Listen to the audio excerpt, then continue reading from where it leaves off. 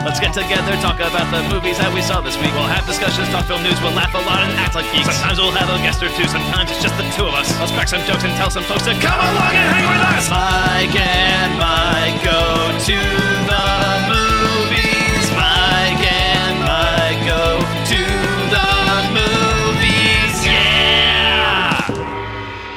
You have chosen wisely. Hello and welcome to a special birthday episode of Mike Might Go to the Movies. I'm Mike Smith, and joining me as always is a man who chose today's movie because he hates children and animals. Mike DeCrucio. How you doing today, Mike? Content warning for this episode, I guess. Right at the top. But otherwise, I'm okay. It's a month after my birthday, so there's that. I'm 32 now. That's crazy. Yes, your birthday.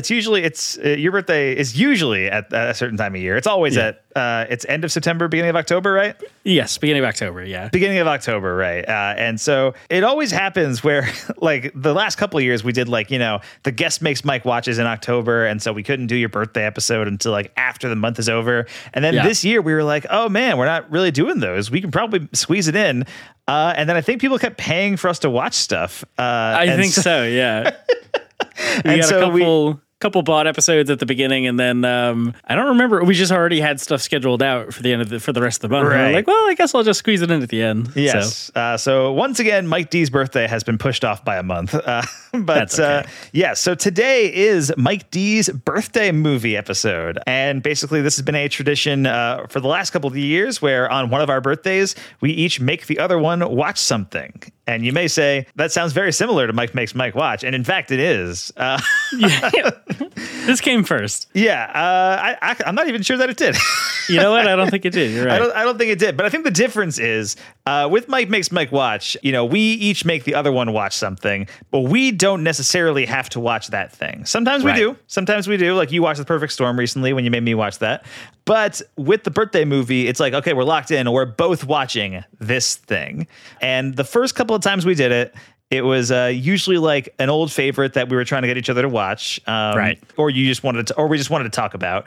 Like you did a Twister episode for your birthday, which we turned into a Twister and Speed episode. Hashtag debauchery. That's right. And then I did MacGruber on my birthday one year, right? Yeah. And then the last couple of years, we ended up just doing movies that like, oh, we've been meaning to watch these. We like got the Blu-ray sets or whatever, and now it's time to watch them. And we each watched them. So last year for your birthday, we did Martial Law 1 and 2 from the Vinegar Syndrome Blu-ray set. And this past year on my birthday, back in June, I think we might have delayed that by like a week or two. So it might have been in July, but it was In the Line of Duty 3 and 4 with the 88 Films box sets. That's right. I forgot we did both of those movies back then. Yes. And it's just kind of turned into a little special. We just kind of get to pick a whole episode rather than half of a discussion or whatever, like we do for the normal Mike Makes Mike Watches. So. Exactly. And so Mike D, for your birthday pick, you chose a new movie. This is a brand new movie. Actually just came out this past weekend on Shudder. And the movie in question is When Evil Lurks, which has been, a movie that has been talked about a lot in horror circles, especially over the last few weeks and months. I've heard a lot of hype around this one. Why was this the movie that you wanted to make me watch for your birthday? I think I really just kind of was hearing the hype on the horror podcasts and the movie podcasts and stuff that I listened to. I heard it come up a couple times, see it on the film Twitter. I think it was Beyond Fest or Fantastic Fest. I don't really remember which one happens in LA at the beginning of October. Right. Whichever one that was. I think it's Beyond Fest. And it was a big hit there and stuff. So I've just kind of been hearing about it recently. And then we pushed back the movies, pushed back the episode, I mean. And I wasn't really sure what to pick yet. I was thinking do I try and find some other babysitter style movie or something like Twister, like a thing like that, or find some dig through my Blu-rays and find something that I know we both have that we haven't watched or whatever. Right. And then I just saw on Twitter that it was like, oh, When Evil Lurks hits on Shudder October 27th. And I was like, well, that kind of lines up pretty perfectly with the podcast. So let's just do that one. It's the one I've been hearing about. It seems cool, seems up my alley. So let's see what it's all about. Yeah, and we are going to do that. So yeah, When Evil Lurks is going to be the movie we're talking about today. Plus, I do want to get Mike D's take on the entire Saw franchise. Yes, because the Book of Saw. For those who've been following Mike D on Twitter and Letterboxd and stuff, Mike D opened the Book of Saw this past weekend and decided to watch all 10 movies in the Saw series in the span of like 4 days. Pretty much. Which even when I did that when Spiral was coming out, so it was 8 movies to catch up on and then Spiral, and I took a few weeks to do it. You know, like I did it maybe like 2 or 3 weeks or something like that. You really marathon the Saw movies. Yeah, from Tuesday to Saturday, I opened the Book of Saw. You know that scene in Army of Darkness when it's Ash in the graveyard and there's the 3 Necronomicons? Yeah. And he opens the one and he just gets like sucked into a portal. That's what happened to me in the Book of Saw, basically. I was like, I can watch. Well, after we finished recording last week, I was like, oh, you know what? I think maybe I'll watch Saw. And I watched it. And then the next day I was like, what if I watched more Saw? And then I just was like, well, I'm already here. So and then I just kept going like a Netflix series. I was like, oh, there's only 3 left. And yeah, managed to binge all 10 movies in 4 days or 5 days or whatever it is. Incredible. So I'm very excited to talk about that with you too, Mike. But first, we should talk about your birthday movie. It's time for When Evil Lurks.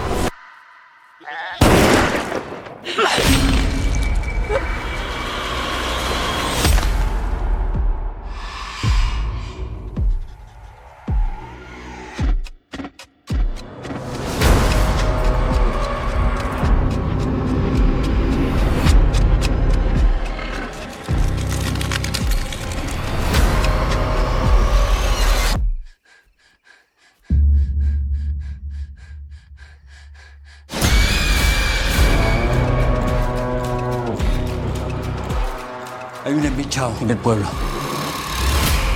Estás asustando a mi familia. ¡Lo vi con mis propios ojos! ¡Estuve con él! Esto va a ser un infierno.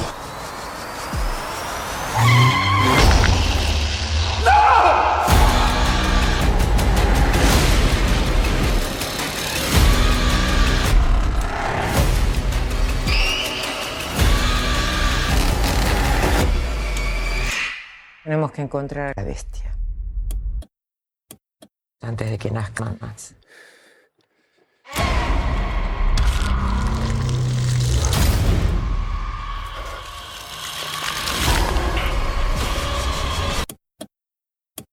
Los tiempos de la fe se terminan rápido.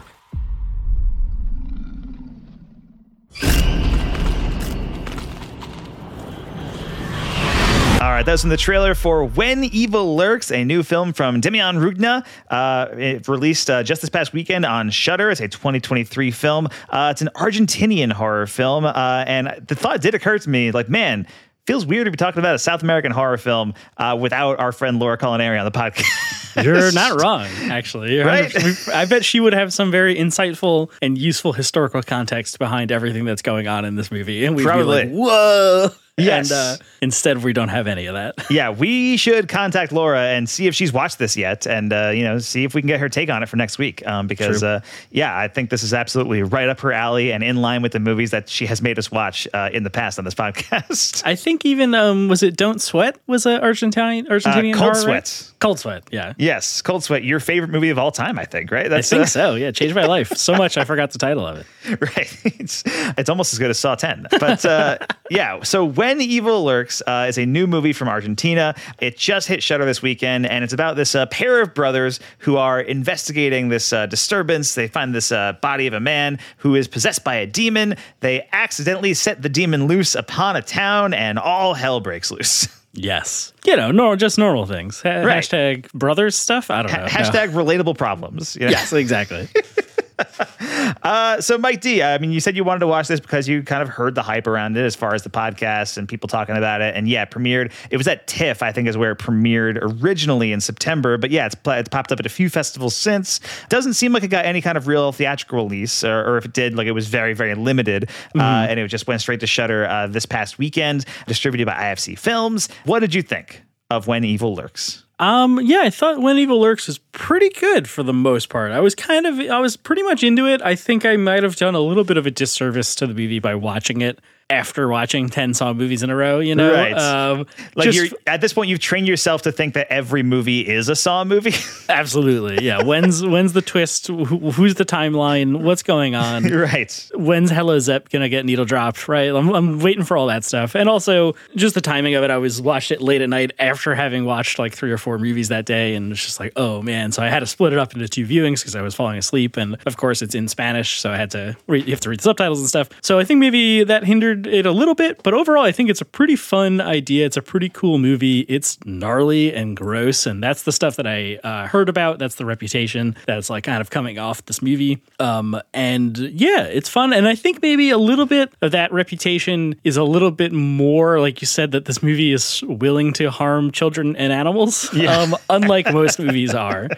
So there's definitely that, and I'm sure we'll talk about it. But, I feel like maybe, I don't know what I was expecting, if I was expecting just like some kind of like gross out splatter film, and it's not really that kind of movie. It just is like dark. It's dark and it's definitely gory. Like there's a lot of gore in this film for sure. But it's not like I feel like when you describe splatter film, I'm picturing. I actually haven't seen this movie yet. Terrifier 2, right? Like that kind of movie.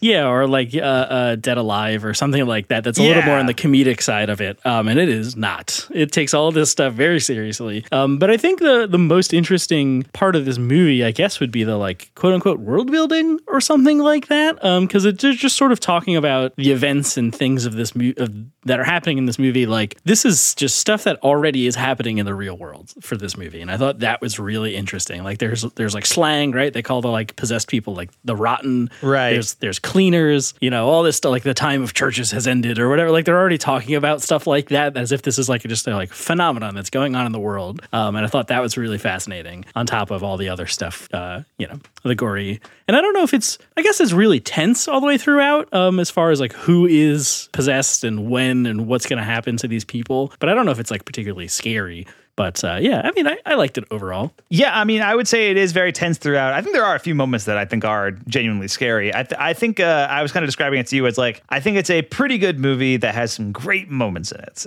There are some moments that really like locked me in. I feel like the first like 20, 30 minutes or so of the film, I was kind of like, okay, I'm on board with this. I'm following along. And then there's a moments, and we should just say, full spoilers for When Evil Lurks, right? Yeah. We don't need to do like a spoiler section or anything. Just for anybody listening in, spoilers onward. Like there will be spoilers for this film. I think, there's about like, I was kind of in and out of it for like 20, 30 minutes or so. I liked it, but I wasn't like, fully on board yet. And then there's the moment with the dog and the kid. Yeah. And when that happens, when the dog, this like kind of, I don't know breeds of dogs, like it's like bulldog, a mastiff or something. It's a giant dog. Yeah, it's a huge dog, and it just like grabs this like little girl by the head and just starts dragging her down the streets. Yeah. And people are chasing the dog with the girl, and I was immediately like, well, that girl is dead. Yeah. that girl is dead. And then she comes back and she's alive, but turns out no, she's actually also possessed. And that moment like really grabbed me, and that's like everything after that, like immediately after that, where it was like, oh man, it's just like constant chaos where the dog has grabbed the girl, and then they come back, but the wife is like screaming in the yard, and she gets hit by a car, and all this stuff is going on. And if the movie was able to kind of keep that tone going further, which I don't think it's really interested in doing, but like that sequence I thought was my favorite sequence of the movie, and it is really dark and brutal and intense and really crazy. It's a scary concept, and it reminded me of like It Follows or something like that, where like the possession kind of like moves from person to person, which by the way, It Follows 2 happening now. I saw that just announced today. That's exciting. Yeah. I part of me is like, oh, that's cool, It Follows 2. The other part of me is like, David Robert Mitchell's kind of was in director jail after Under the Silver Lake bombed, and like this is his way of coming back, which I really like Under the Silver Lake. I wish that movie had done better, but It Follows 2, I'm curious to see where they go with it. Should be cool. But it reminded me of that concept, and that's not a unique concept to It Follows or this movie, just like a thing kind of possessing person to person, animal to animal. But this movie does it in such a brutal way that I found that pretty interesting. Yeah. It's sort of obviously I think evokes COVID or the pandemic, right? It has this like viral spread throughout the town and stuff. And especially the way that they are depicted as like, I don't know, infected, right? Like literally like oozing and being disgusted, like a infected wound, right? Kind of thing. Yeah. And they're like, you can't touch, did it get on your clothes? Did you touch him? Right? All that kind of stuff. And like, that's the way it spreads. And yeah, the tension of that scene where, I don't remember how the dad gets it on his clothes, but he like goes back to his home, right? And that's where he's like, he changes, he's like naked in his living room, and it's like, what the fuck is going on? And that's where the like chaos meter just like slowly starts ticking up, where it's just like having a family, like divorced dad argument with the stepfather and the stepkids and the mom and the wife, while there's just like a dog sniffing dirty clothes in the corner, and you're just like, what is gonna happen? What is going on? Until it finally goes to 11 when the dog attacks the kid. And it happens so suddenly too. Like you know, you're watching the argument, and the camera, that's a really like masterful camera work, I think, where the camera's kind of like spinning around and panning, and then you're behind the dog and the kid, and suddenly just rips her and takes her off screen.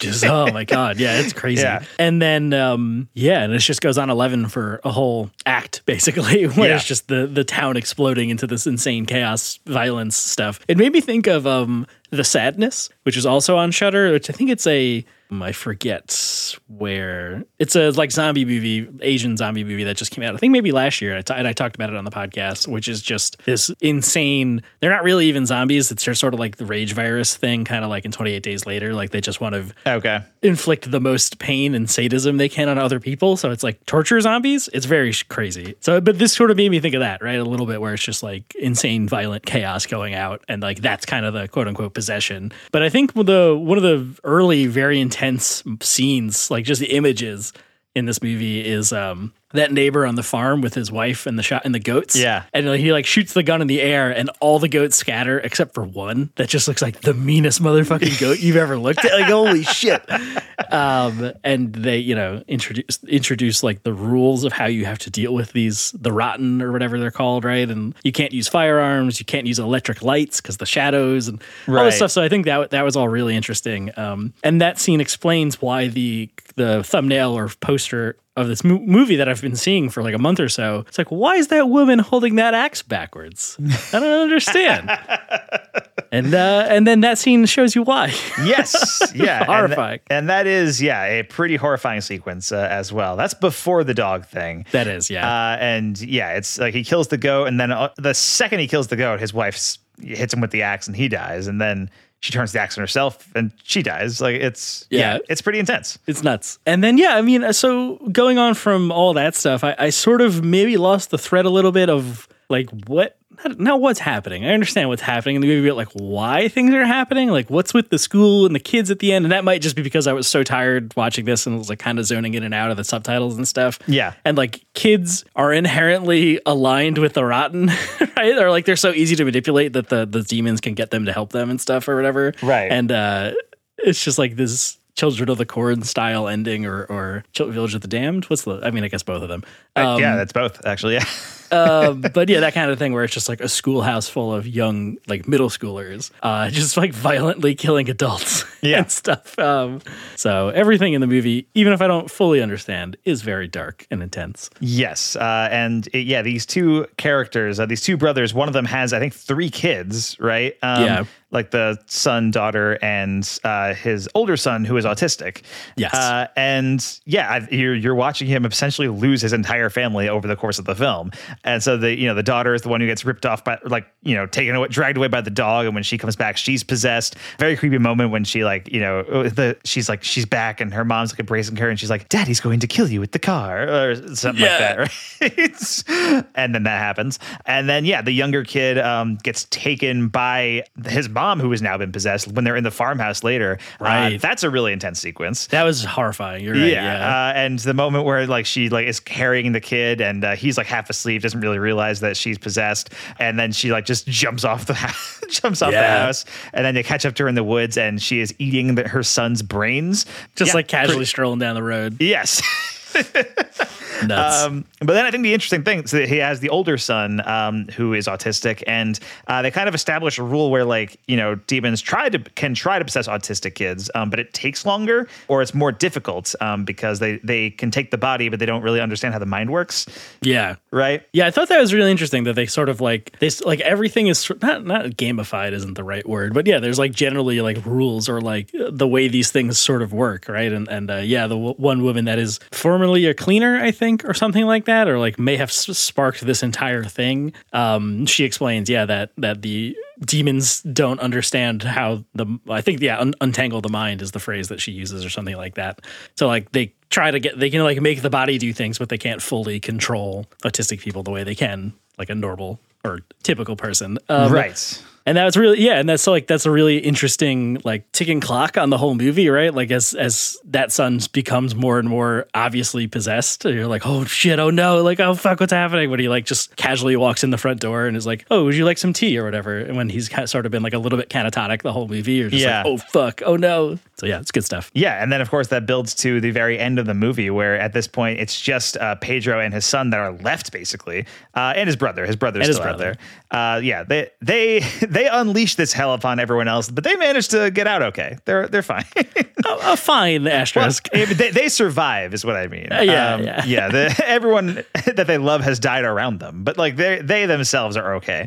But it builds to this ending where Pedro is with his son. He's feeding him ice cream. The son begins choking, and he's trying to help him out. And suddenly, blood's coming out, and he starts pulling out his mother's hair. I think like the necklace is there as well, right? And so it all comes out, and he realizes that his son is also possessed, like the last remaining member of his family. And the movie ends as he like just goes outside and lets out like an anguished scream, and then that's it. Roll credits. Yeah.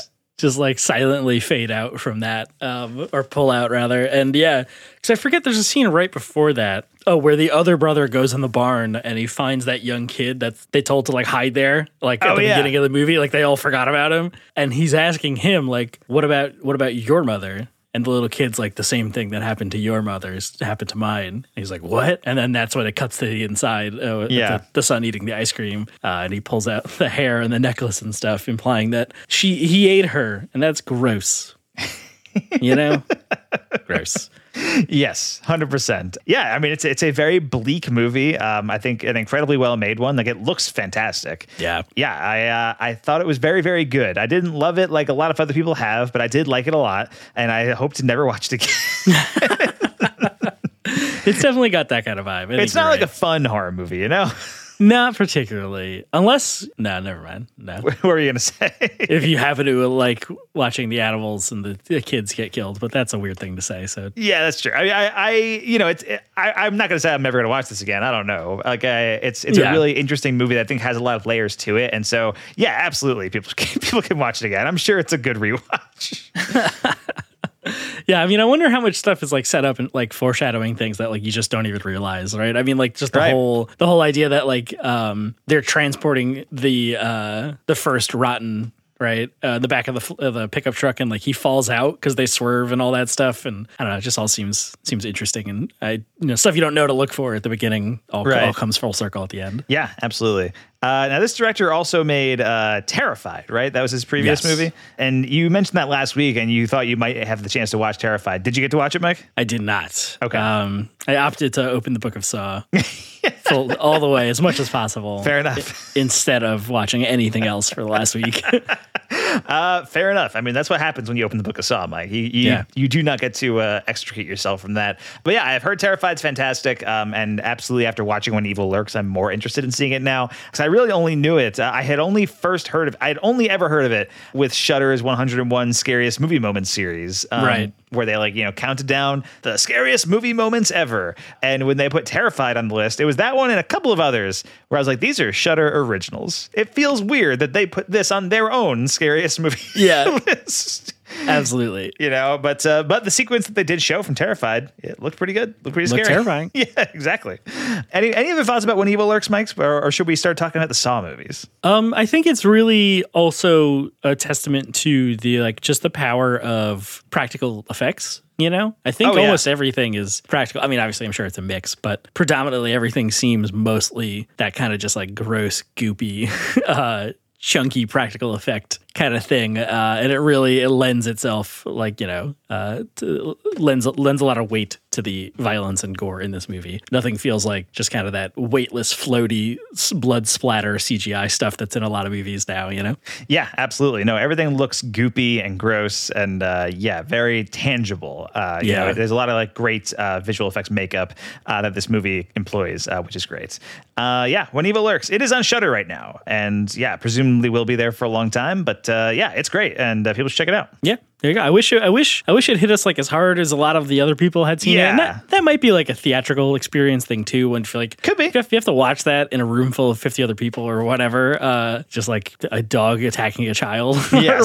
I can't imagine that extra level. But and I did try to make it the best experience I could at my house. I put my phone away and I had the lights off and watched it at night, and it was just me and all that. But I think watching that in a theater and I can picture hearing the gasps that would happen at certain scenes in When Evil Lurks, or the gross, all that. Just, we're always proponents of the theatrical experience here at Might Go to the Movies. And I want to give a shout out to this past weekend. I went to the Mystery Spooktacular at the Roxy Theater, the Indian Theater in my house in Missoula, Montana, where I also work, which Charlie McCorm put on for Trash Vault. First movie was Phantasm 2. And one of my favorite theater reactions ever happened during Phantasm 2. Really? Because, like I said, it was a mystery screening, so most people didn't know what movie we were about to watch. And Phantasm 2 opens with a title screen, and it says Phantasm, and it just says Phantasm. And so when that came up, people people in the theater were going oh, what? You could hear people getting excited about watching Phantasm, and then a full 10 seconds passes, and then 2. And then the entire theater laughed and went nuts, and it was very funny. That's amazing. At least it didn't deflate everybody. That would have been awful. No, I think it was the crowd for it. It was. That's good. But all right, so that is When Evil Lurks. Like I said, on Shudder right now. But now, Mike D, let's get into what you really spent your birthday doing. And really, I guess again, your birthday was 4 or 5 weeks ago at this point. But your honorary birthday weekend for Mike Might Go to the Movies, your Halloween weekend, really. This is what you did all Halloween weekend, is you watched all 10 Saw movies in a row. I did this 2 years ago when Spiral came out. So I watched all 9 Saw movies then, and I had never seen any of them at the time. Got it. You had seen, I think, the first 3. Correct. Right? But you hadn't seen anything past that. So give us you want to just do a breakdown, beat for beat? This is what's good about Saw 1. This is what's good about Saw 2. Everything. Or just everything. Yeah, exactly. What is your take on the Saw movies, Mike? I mean, I saw the first 3, definitely not in theaters. I was definitely too young for at least those ones, but had seen them, and I don't really remember the context or whatever. And I think I definitely had the kind of just the popular culture reaction to them is oh, they're disgusting, they're filth or whatever. I wasn't so morally offended by it, but it's oh, these are torture porn, whatever. So I wasn't super into them then. But having watched all of them now, I think this is the secret American masterpiece franchise. I don't really understand. I don't understand how they've done this, where they've couched a lot of weirdly progressive things into this just insane franchise where not a single movie until the 10th is longer than 90 minutes. Yeah. They're all exactly an hour and 33 minutes or whatever, which is wild. But it's so impressive that any of this is, I hesitate to say coherent, but it is kind of coherent in some way. I could never explain to you any of the actual chronology of when things happen, because it took me till the 10th movie to realize every single movie has, except for maybe the first 2 or whatever, has a procedural police investigation and also a jigsaw game thing going on, right? Those are the 2 storylines we're always following, almost. And then they never end up being the same timeline. And it took me to the 10th movie to be oh, this is the formula. They tricked me 9 times. Right. Which is incredible. But maybe this time. Yeah. And 10, there's not even a police procedural in 10, right? I don't think there is. I don't think there is, actually. No, you're right. So just when you got used to the formula, they upended it too. They changed it up on me. I could never have figured it out. But yeah, I think that's the thing that's so funny, right? You know, spoiler alert, I guess, for the Saw franchise. Jigsaw dies at the end of Saw 3. Yes. And then there's 7 more movies. So they always have to just be constantly spending time. Actually, I think the really beautiful thing is it's the opposite. They spend no time explaining how any of this is like and when. It's a 45-second montage at the end of every movie where they're just like, whoa, twisty turnies, this is from 10 years ago or whatever, you know, and you're like, what the fuck? So that's very fun. And I think the reveal in 4, which the reveal is that it is concurrent with Saw 3, yes, is maybe the best thing I've ever seen in a movie. I was just like, they can't be doing it. There's no way. And sure enough, they do it. When he walks up to, I think it's Hoffman, walks up to the door that's closing at the end of 3 as he kills Jigsaw. And they're just like, no, what's happening? So that was very fun. And it does get a little weird in the middle there where they're like, do these people really deserve to be in this kind of trap? You know, like these 2 guys are just cheating with this woman.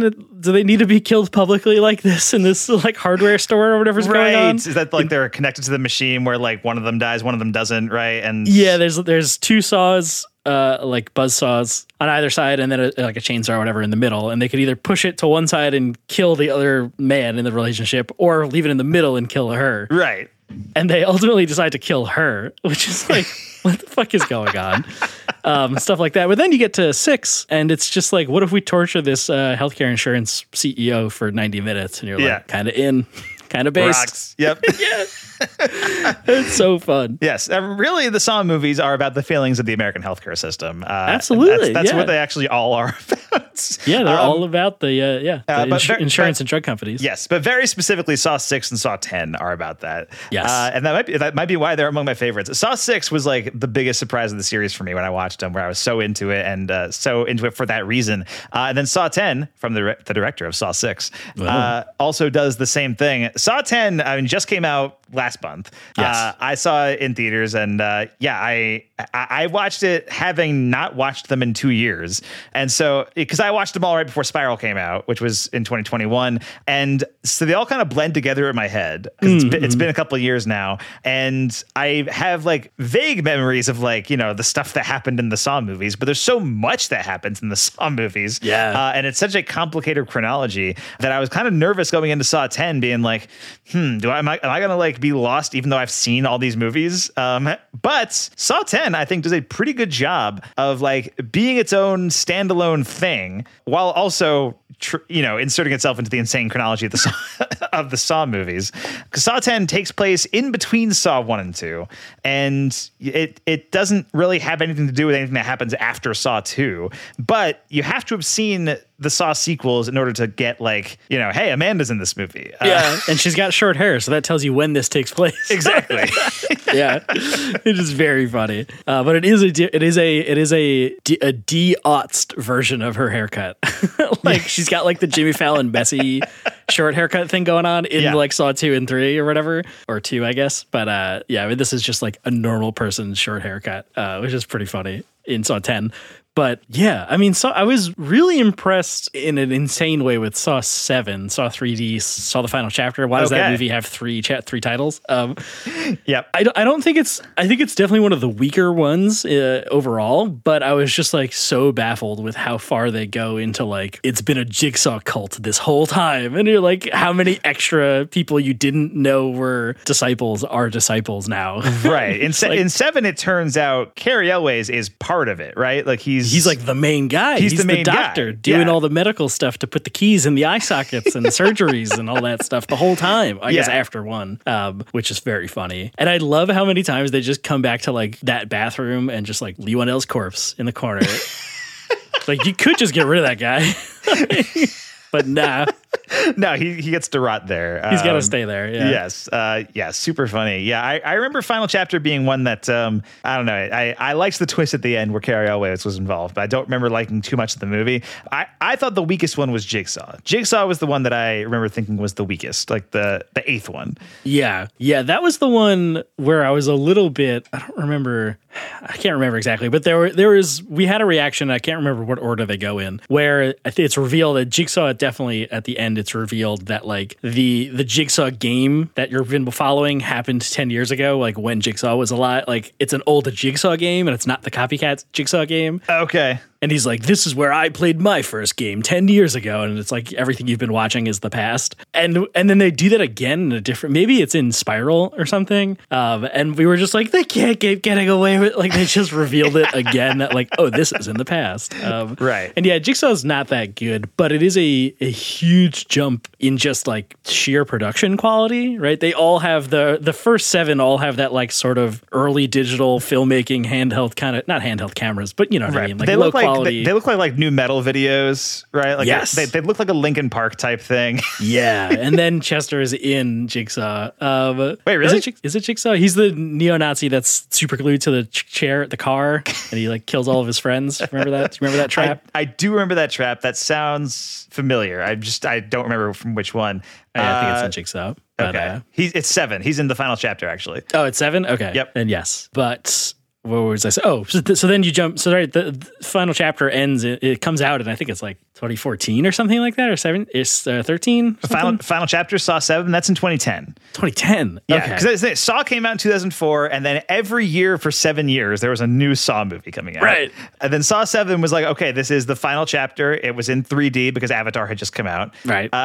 And so that was it. And it was billed as the final chapter. It was supposed to be the last one. And then 7 years later, they made Jigsaw, which was meant to be like a kind of fresh start for the series, right? Like it was supposed to be like a kind of a new take on Saw, and it didn't really take off. And then they tried it again with Spiral, and that didn't really take off. And then they tried it again this time with Saw 10. Worked out pretty good. Yeah, it turns out people want Tobin Bell. We want Jigsaw. Yes, you know? Yeah, and he's in the movie Jigsaw, but not much, right? Yes, he's in it. So that's the kind of twist, right? Is so that there's this copycat guy doing all the stuff, and it's the you think it's the medical examiner, right? Because he's like, how is he always here at the scene or whatever, kind of thing. And the one girl on the dark web, right, his assistant, and then it's revealed that the medical examiner survived a Jigsaw trap or a Jigsaw game, and you've been watching that guy's game from 10 years ago. Is what the game plot line is, not the procedural plot line. Yeah. So when he reveals that he that's Tobin Bell shows up at the end when it's revealed that he's in a game from 10 years ago.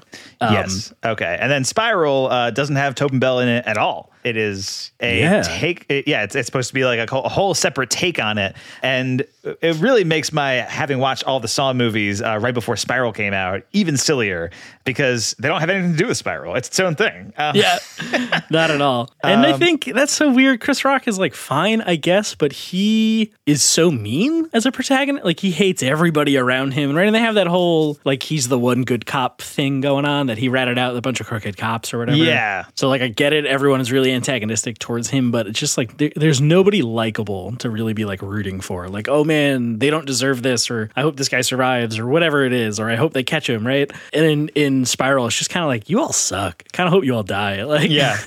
It's weird. But that has one hell of a like crazy dark ending too, where Samuel L. Jackson gets blown away by the SWAT team because they can't. He's got like a gun duct taped to his hand or whatever. Yes, I do. Then that's insane. So he watches his dad get killed by the cops, and then he turns around to watch the like Jigsaw copycat guy like close the elevator door like they all do, like Leatherface and Texas Chainsaw Massacre, right? That's like weirdly the thing in this movie is they all slam a door like that, and then it cuts to credits, and you're just like, holy shit, like this is the darkest thing of all time. Yes, and Spiral. I liked Spiral. I thought it was okay, but a lot of people didn't. It was very different from the other Saw movies, while still being like it's about like a copycat killer for Jigsaw and all that kind of stuff. But it does end with the Hello Zep needle drop, which I am pretty convinced, having watched 10 Saw movies now, and I'm assuming you feel the same way. Whenever Hello Zep kicks in, you just get a rush, right? Like you get like by the final chapter, Saw 7. My friends and I were like, we were like going nuts. We were like, holy shit, it's happening! Shit's going down. Yeah. And I didn't know, like I knew that song was called Hello Zep, but I didn't know that it's called Hello Zep because in the first movie, when he starts playing this tape, when that song starts, he says Hello Zep or whatever. It's like, that's why it's called that? Yeah. Incredible. Absolutely. And so Saw 10, what'd you think, man? I mean, having now watched all of them leading up to the new movie, what did you think of Saw 10? Saw 10 is, I think, really interesting because there has been this undercurrent, whatever, of, criticism of like healthcare and insurance and all this stuff. I love in 6 that one sequence with the carousel and the shotgun when the guy has to like decide which of his assistants to kill or whatever. Wild. And he's super arbitrary, just like his formula. Anyway, exactly. 10. Yeah. So then here we are in 2023, and that like all has boiled to like a cultural head. Like we're openly having these discussions now all the time. So to have 10 just like face that head on and not just sort of be like, I mean, I guess 6 is also doing it head on because it's an insurance guy, but this is like actively the doctors or not even doctors, but actively the con men that scammed him with a fake surgery and stuff to then just have it be revenge. Like it's the most, I think, maybe other than 1, the most personal game that comes up, right? Because 1 is Dr. Gordon, whatever, Cary Elwes, who like he feels like gave him his diagnosis in a callous way, like told him you have 6 months to live, whatever, or something like that. I don't even really remember, other than that he's the doctor that diagnoses cancer. Yes. And this is just Jigsaw going after the people that actively harmed him, and he's just like not teaching them a lesson. He wants them to die. They all quote unquote have a chance. But I love one of the things they do also throughout a lot of these movies is, somebody will be like in 10 there's the one woman that has to like cut her leg off with that like wire saw. Yeah. And if she doesn't do it in 90 seconds, the wire saw will cut around her throat, right? Or whatever it is, 3 minutes, whatever. Yeah. And I love how many times somebody will get to the end of completing their task. They'll successfully do it. At 1 second, but it's too late. So like the thing buzzes like as she cuts her leg off. So like you go through all that suffering and end up dying anyway. Yeah. And that happens to so many people throughout all these, all the traps and stuff, all the games. I fucking love it. 10 especially, I think that happens to a few people in that movie. Yeah, I really liked Saw 10. I think it's really interesting that like, it takes place between 1 and 2, but I think it kind of figured out the thing that it took them 9 movies to figure out, that like, oh, Tobin Bell is the star of these. Yeah. Let's make him the main character. you know? Let him righteously kill some people. Yeah, and you mentioned before, like, there's certain movies where you're like, I'm not sure if these people deserve to be in their traps. And there's, just stuff like that. And I think this movie does a very good job of being like, no, these people like unambiguously deserve to be in their traps. Yeah. They deserve to suffer at the hands of Jigsaw. They're, scamming cancer patients and giving them hope in their lives, but actually doing nothing and just taking all of their money. And so I think Saw 10 is really interesting because the first like 40 minutes of it are like just a low key drama starring Tobin Bell, Yeah. With like a quick like fake saw trap that you see at one point where like I think he sees somebody like an orderly like almost steal something from a desk. He opens a desk and he takes a like watch and ring and like a bunch of personal effects out of somebody's drawer, and then has this like whoosh camera spin like he's in a saw trap. He's doing the whole thing. Yeah, and his eyeballs are getting sucked out of these tubes and stuff. Yeah, and then when it like flashes back, he's like actually putting the stuff back down, and Tobin Bell's like, good choice, son. He looks over and sees Tobin Bell watching him through like the blinds and puts them back. But I love that he's just daydreaming about traps. It's just hilarious. One of my favorite things is when he's just like, I think he's like in the park or something, and he's like doodling in a notebook, and he's doodling like, plans for a new trap. Yeah, it's like the reverse bear trap thing. Yeah, like one of the ones from another movie, right? Like Saw 2 or something. Yeah, that's the one Amanda, I guess that's Saw 1, but yeah. Right, okay. Maybe it's not that movie. Maybe it's not that trap then. Yeah, but I think it is one of the traps from another movie. And he's, kind of just like designing traps like in this park on a sunny day. Yeah. Very funny. It's just nice. It's fun. But yeah, that first 40 minutes, I think, is like a really effective drama with a great performance from Tobin Bell. And then the Saw stuff starts happening. And, the movie like really like, plays well for Saw fans when like, the mask comes off and Amanda's underneath, and people in my theater, like, I saw it in a very like not packed theater. It was like me and like, 10 other people, but I could hear people going like, oh shit. Like, That's awesome. Which was super fun. And then there's another nod to that in the post-credit scene when Hoffman shows up. That son of a bitch. Yeah, it's very, and he like calls somebody during the movie throughout earlier. And he's like, "A detective, I need your help locating people." Yeah. And my friends and I were like, "Is that Hoffman? Is Hoffman in this movie? Like, what's happening?" And we didn't even like Hoffman for 4 movies. Right. Hoffman sucks. Hoffman's the worst.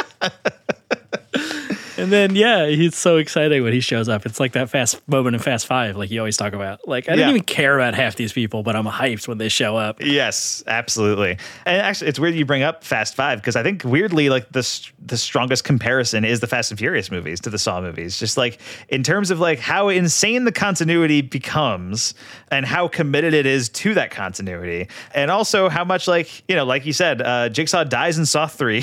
Yep, just like Han. Just like Han. Han dies in Tokyo Drift, and then 4, 5, and 6 all take place before Tokyo Drift, and then 7 takes place after Tokyo Drift, and it goes from Exactly. there. And then Han's not even dead. He pops up in Fast 9. Yeah, it was all for nothing. But and then the Saw movies do something similar where Jigsaw dies in Saw 3, but then Saw 4 takes place at the same time as 3, and then it's dealing with like various things that Jigsaw did in the past that his followers are carrying out in 5 and 6 with Amanda and Hoffman and all that. It gets very convoluted.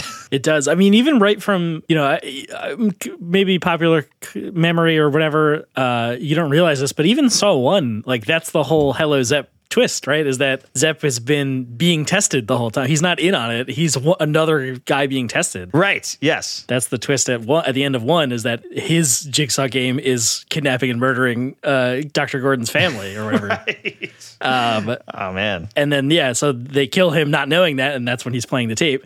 But then, and then that goes all the way through 10 movies where it's just like you never know who is actually in the game, who's being tested, which one of you is the accomplice or whatever. I mean, Jigsaw in Saw 4, right? He dies at the end of 3. Saw 4 starts with his autopsy, and it's Hoffman playing a tape, and it's like, "You think you will escape untested? The games have just begun." And then it's the title card.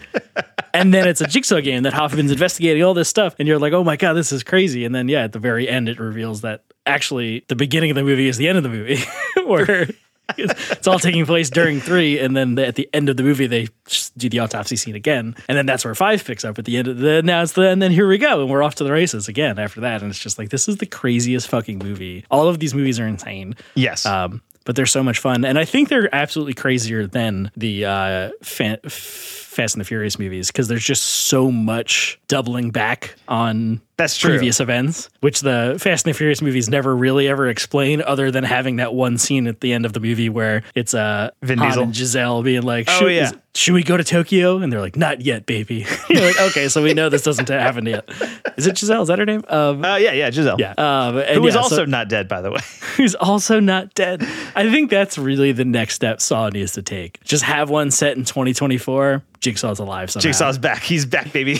Yeah, but for real, have it not be a flashback. Yeah, I mean, that's the only thing with Saw 10. It takes place in between Saw 1 and 2. Tobin Bell, noticeably older. They do not try to make him seem younger in any way, which I'm glad about. But I will be curious to see, Saw 10 was a big hit. I think they're going to make more of them. And I'll be curious to see if they kind of just continue on this in between Saw 1 and 2 timeline. Or if they try to go beyond Saw final chapter. I guess Jigsaw would be the last, or no, final chapter is still the last one in the continuity, right? Or I guess Spiral is technically, right? Technically Spiral is, but final chapter I believe wraps up everything in the actual main Jigsaw Tobin Bell continuity, because at the end of that one, Hoffman gets locked in the bathroom where everyone else is with the corpses. Right. Yes. And I forget who said, I think it's actually Carrie Elwes says "game over" and slams the door on him, which every movie ends that way also. Right. So Saw 11 should be somebody opening the bathroom and Hoffman walking out. Right. In theory, yeah. Well, there's just more rotting corpses in there. That'd be so funny. Because Saw 10, ends with them in that bathroom with Lee Waddell's body in there. Right. Torturing that one guy that lied about his surgery. The guy that like introduced John to the grift. Right. And that's where Hoffman shows up. And he's like, you picked the wrong guy to piss off or something like that, or double cross or whatever. Yes. I love that Saw 10 also gives Jigsaw like a friendly kid, a child friend that he hangs out with. I mean, I think that's a really fascinating avenue for spin-off stuff, right? Because that would have taken place in 2004, right? Or 2005, whatever. Yeah, whenever, who knows when these movies take place. Yeah, well, because I didn't know about this till Screen Drafts when I heard they did a Saw episode that made me want to do all this, but I did notice it in the movie. When in Saw 1, the first one, when they break the bathroom wall open and they find that like shoebox with the cell phone in it and stuff. Yeah. When they open it, the date on the cell phone is 9/10/2001, which is crazy. But then I don't think there's anything like I think that's not what it takes place, which is so wild. Which is crazy. But so what was I going to say? So if Saw 10 takes place around the early 2000s, right? Yeah. It's between 1 and 2. And he gives that like 12-year-old boy, here's hundreds of thousands of dollars. I've just taught you how to torture people, right? Because he's participating in the game. Yeah. Or witnesses the game. Here you go. Get like El Saw. Have like a Mexican spin-off series. Ooh, okay, yes. With him. I think that'd be great. Paranormal Activity tried to do that at some point. Did they? Yeah. There was a Paranormal Activity, the marked ones was like the oh, yeah. It was like the Mexican spin-off of the Paranormal Activity movies. Never saw it. I don't know. But I could see Saw going in that direction. But yeah, I think maybe like that. I mean, that could just be, a friendly kid who is a beneficiary of Jigsaw and that's it. But if they wanted to, 20 years later, he could be like the next Jigsaw or something. Yeah. It's like the start of the new disciple or something like that, Yes. No, there's a lot of ways that they could do it. Did you have a favorite Saw movie, Mike? Which one did you like the most? I don't think 4 is the best, but that reveal that it's taking place during 3 was the most exciting and funniest one to me. Yeah. I can't believe what they're doing. And then that's just the first time they do that because every other movie has to somehow explain when it's taking place before John's death or whatever. Yeah. So 4, I think just like shock factor is pretty high up there for me. 6 was very good because I think that one also changed up the formula for rather than it being just a game, right, with a bunch of people, it's just that CEO guy being tested the whole movie, right? He's going, and then it's not even his game. It's the other guy's son. Right, yes. Gets to pull the lever and melt him with acid or whatever, which is it was crazy. So cool. So 6 is very good. And I guess 10 also. 10's also very different, but yeah, 10 awesome. 10 is great. I think it sort of took a lot of people by surprise, I think, who maybe wrote off the Saw series or whatever. 10 is the very first one that's fresh in Rotten Tomatoes. Really? Yes. I mean, the Saw movies, when they were coming out, they were financially successful, but not really like critically well liked. Oh, yeah. And I think like kind of what you were saying, people kind of disregard like their torture porn and all that kind of stuff. But I think in the last 20 years, I think people have become people who write about movies online and in publications, they become friendlier to genre films. And I think Saw it was a game-changing horror movie in many ways. There's an episode of Community where Troy and Abed are going after the same girl, like the librarian girl. Yes. And they both take her to the dance, and Abed, and it cuts back to them, and Abed's like, and that is my analysis of the Saw movie franchise. And then she like dismisses Abed and like is talking to Troy and is like, I choose you, Troy. And he's like, oh, why? It's like, well, Abed did talk about Saw for 2 hours. It's like, yeah, well, there are 8 of them. And the first one did redefine the genre. And that's basically how I feel now. I will now be proselytizing the Saw movies. Yes. Still the worst trap out of all of them, the needle pit from Saw 2. That's pretty gross. Yeah. That's pretty horrifying.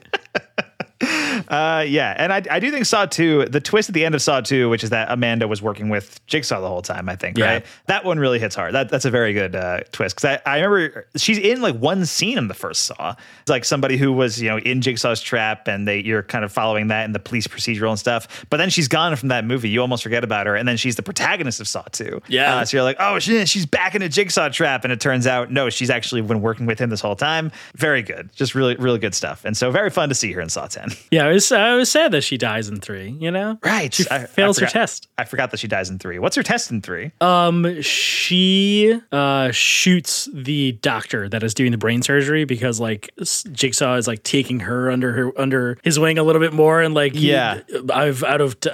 has no more use for Amanda or whatever is sort of like her test, and out of jealousy she shoots the wife or the doctor whose husband is in the test the whole movie trying to get to her, and he gets there just in time as she like is bleeding out. Right. He shoots Amanda and then kills Jigsaw, which kills his wife because the shotgun shells are rigged to his heart monitor or whatever. So his pulse goes to 0. So they go off and they kill his wife. And then the FBI agent kicks the door. Oh, actually, that's in 3. Yeah, no, this is 3.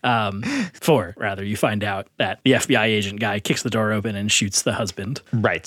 Which is, bananas. That guy rules. I forget his name. Who gives himself Donnie a tracheotomy. Wahlberg's character? Is that no, not Donnie Wahlberg. The guy that's in 4 with Hoffman. He's like revealed to be like a FBI liaison for this Jigsaw case, and so he's like come to find out what's going on because all the cops keep dying. Okay. Is that Agent Strom? Agent Strom, yeah. Okay. Played by Scott Patterson. Yeah, he rules. Yeah. Just because he's just like the most like American action hero cop kind of guy, like, kind of guy.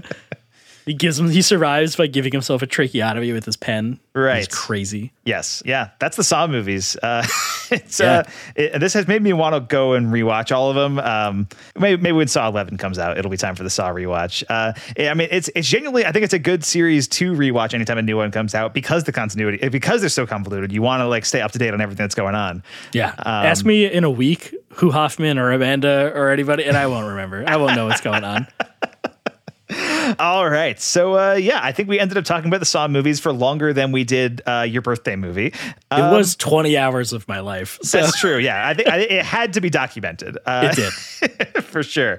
But I think that's going to bring us to the end of my Go to the Movies this week, Mike. You finally closed the book of Saw. Exactly. Until the next Saw comes out, the book is closed for now. Do you think they'll ever do anything with the Spiral verse in Saw, or do you think that ship has sailed? I think if that had a better audience reaction, there was some potential there. I think that is really interesting. Like, obviously there's so much to mine with the like a world where the Jigsaw killer existed, right? Like there's so much you could do for that, and they just haven't really, because it has to always be a copycat of Jigsaw or something. I don't really. So I thought Jigsaw, like 2018 or whatever that was.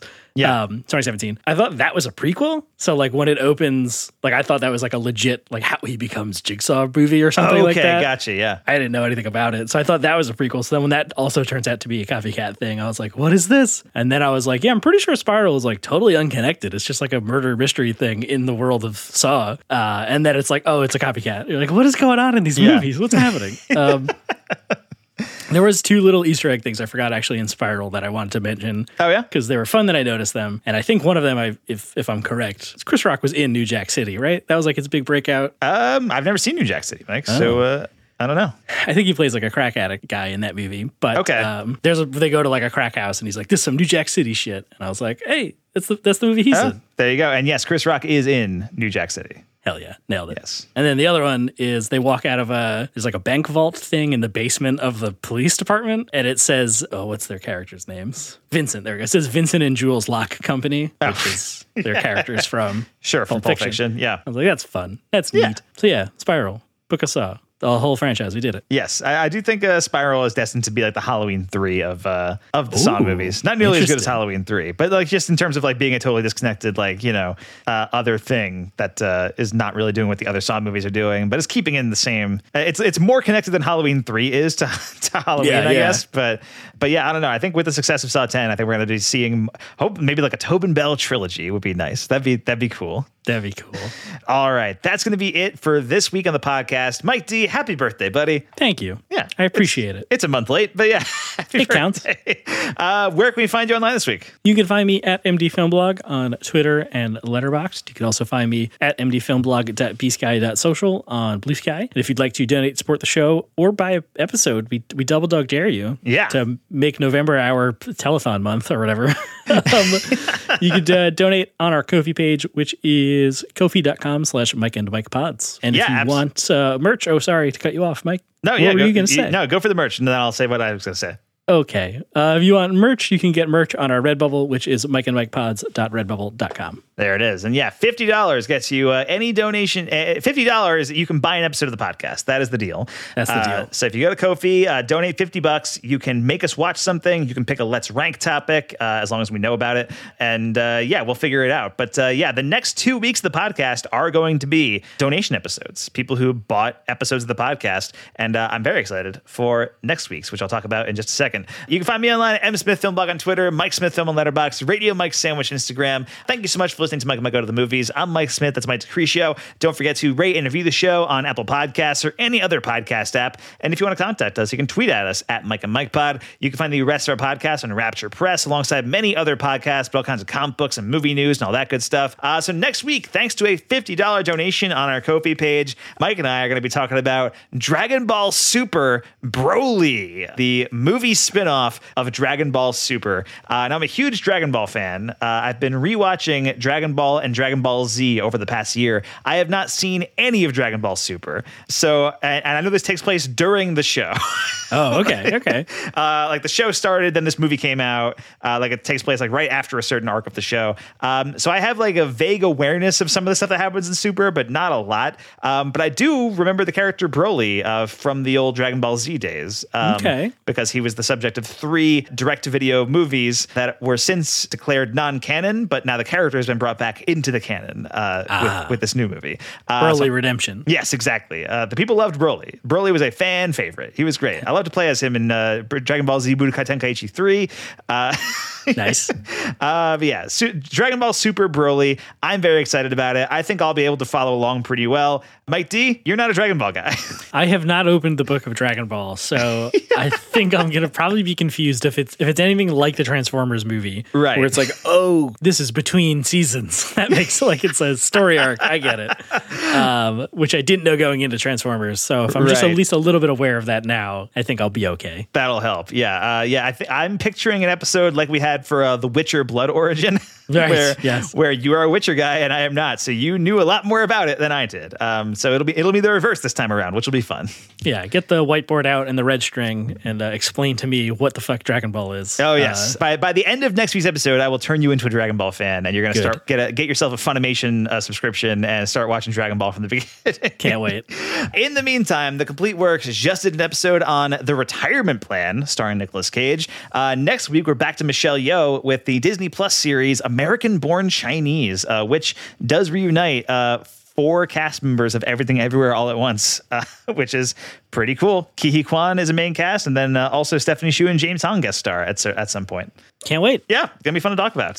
So that's gonna be it for this week's episode of Mike and Mike Go to the Movies. We will see you on the other side.